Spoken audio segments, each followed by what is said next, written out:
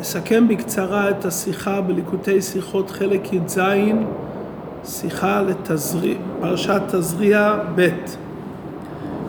השיחה מדברת על סיום מסכת קינים בתלמוד בסדר קודשים. המשנה מדברת על אישה יולדת שאמרה שהיא תביא עוד קורבן שהיא תלד זכר, והיא ילדה זכר והיא צריכה להביא שתי קינים, כלומר שתי קורבנות, אחד לנדרה ואחת לחובתה. אבל קרה כאן איזה טעות, היא נתנה לכהן ולא ידוע מה היא נתנה, האם תור או בן יונה. הכהן גם לא זוכר מה הוא עשה. אז המשנה אומרת שיכול להיות מצב שבעקבות הטעות והספק היא תצטרך להביא 7 או 8 קורבנות מחמת הספק.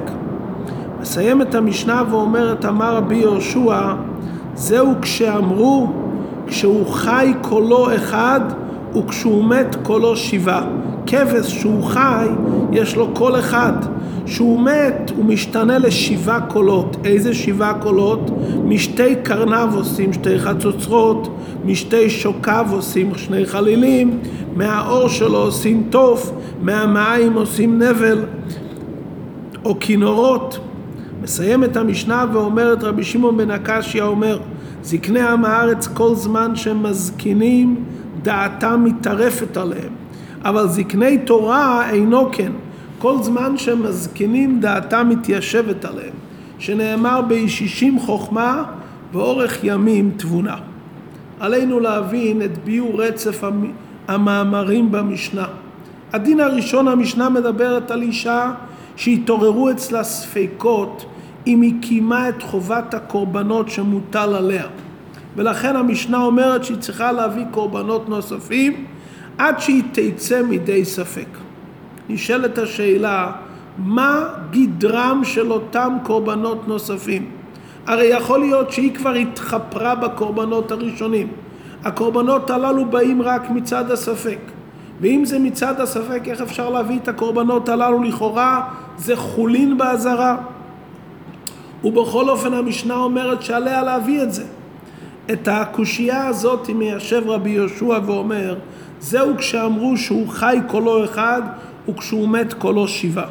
כמו שהכבש שהוא מת, הקול המקורי שלו התבטל ונוצרו קולות חדשים, קרניים, שוקיים, מעיים, וזה מתייחס לכבש בעצמו, קולו 7, כך גם בענייננו.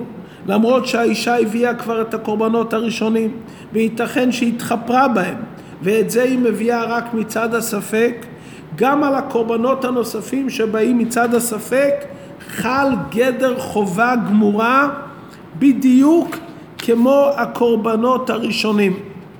וראינו הרי שלפעמים המסובב יותר חזק מהסיבה, למרות שזה בא מצד הספק, כמו שראינו בדיני נסרים בדין הסכך, שלמרות שכל הסיבה לאיסורם זה מחשש תקרה, גם אם אתה מעמיד את הנסרים על צידיהם שאין בהם 4 טפחים ולכאורה היו צריכים להיות כשרים, נשאר בהם פסול עצמי.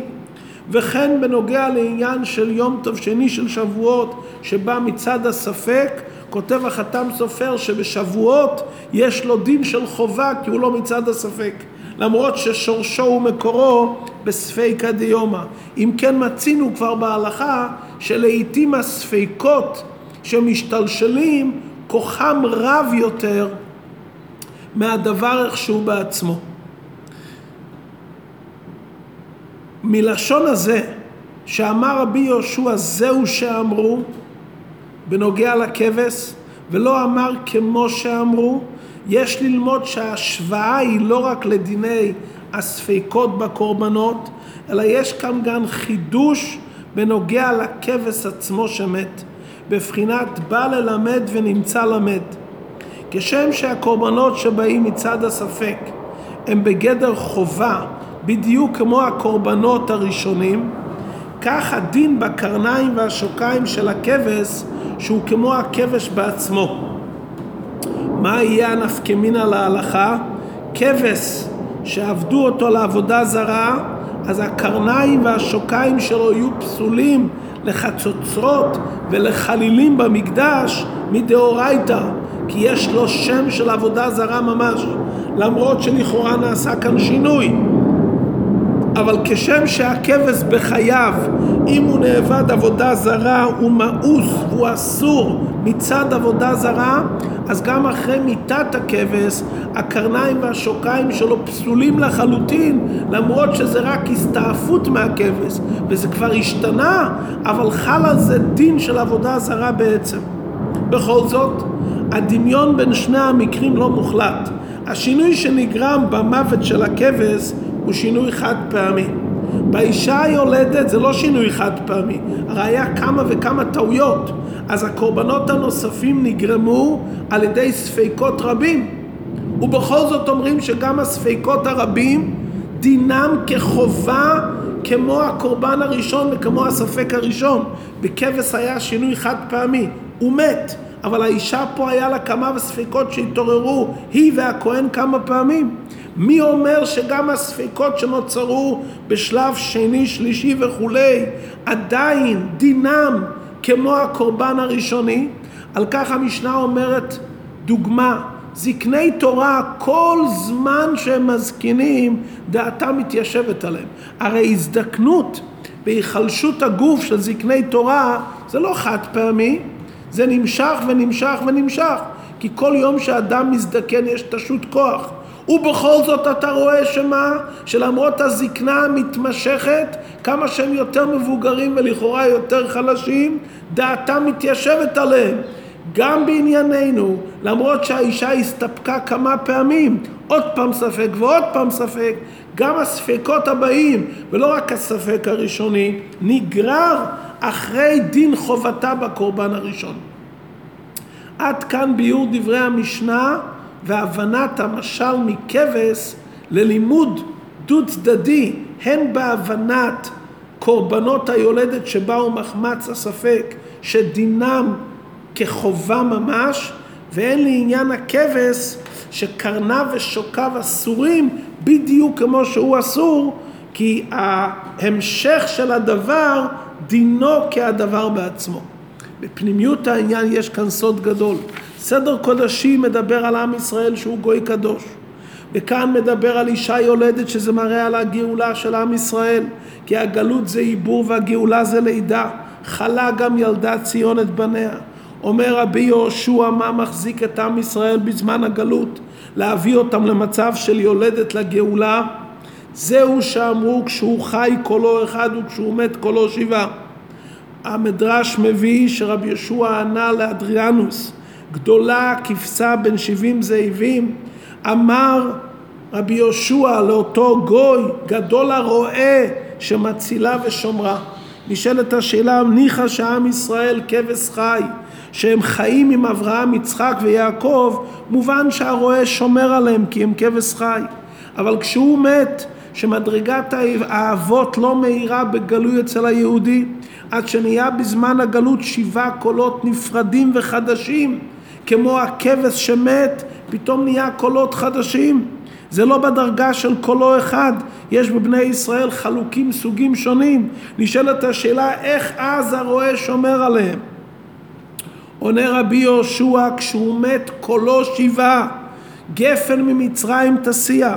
כמו שהגפן נשענת על עצים מתים, כך עם ישראל גם בזמן הגלות חיים וקיימים ונשענים על המתים שאלו האבות. כלומר, זה שיש כאן 7 סוגים שונים בעם ישראל, זה לא מציאות נפרדת לגמרי, זה הכל נובע מהקול שחי של הכבש, מאבות העולם.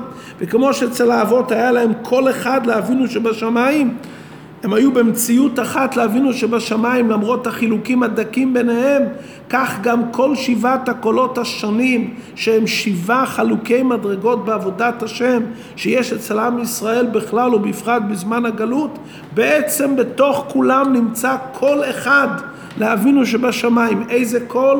הקול קול יעקב שבזכותו אין ידי עשיו שולטות, הרועה שומר עליהם. וזה מה שרבי יהושע אומר, כשהוא מת קולו 7. כל 7 חלוקי המדרגות חיים וקיימים על האבות שהם לכאורה נקראים מתים, אבל בעצם קולם חי. מתעוררת השאלה, טוב, הרועה שומר עלינו מהזאבים, אבל כמה זמן יהיה בין הזאבים? מה הסיבה לגלות כזו ארוכה? ממשיכה המשנה ואומרת שיש זקנה, אז זה מוסיף חוכמה ותבונה, כמו אצל זקני תלמידי חכמים, וכמו שביציאת מצרים עם ישראל ויתר על הרכוש הגדול, אבל הקדוש ברוך הוא אמר לא, צריך לברר את הניצוצות, וכל רגע כל אחד יש לו ניצוצות שהוא צריך לברר.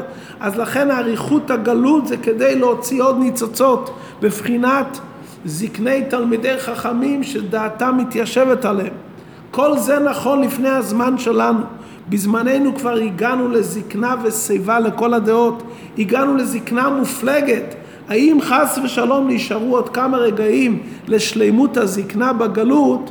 אומר הרבי, יהי רצון שישתכחו כל החשבונות, ואף על פי שאין שכחה לפני כיסא כבודך, אבל כל עניין הגלות זה למטה מכיסא הכבוד, שם זה השכחה. גלות מגיעה למטה מכיסא הכבוד, שזה מקום השכחה, אז שישכחו למעלה את כל החשבונות, ויהיה נגלים מיד בעגלת עידן למטה מ10 טפחים על ידי משיח צדקנו.